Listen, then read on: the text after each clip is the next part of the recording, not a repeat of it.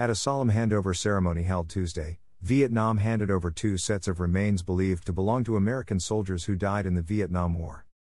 The ceremony took place in the central city of Da Nang.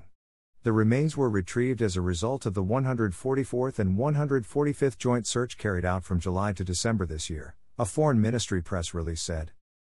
Vietnamese forensic experts who examined the remains concluded that it was possible they were of U.S. soldiers who died during the Vietnam War.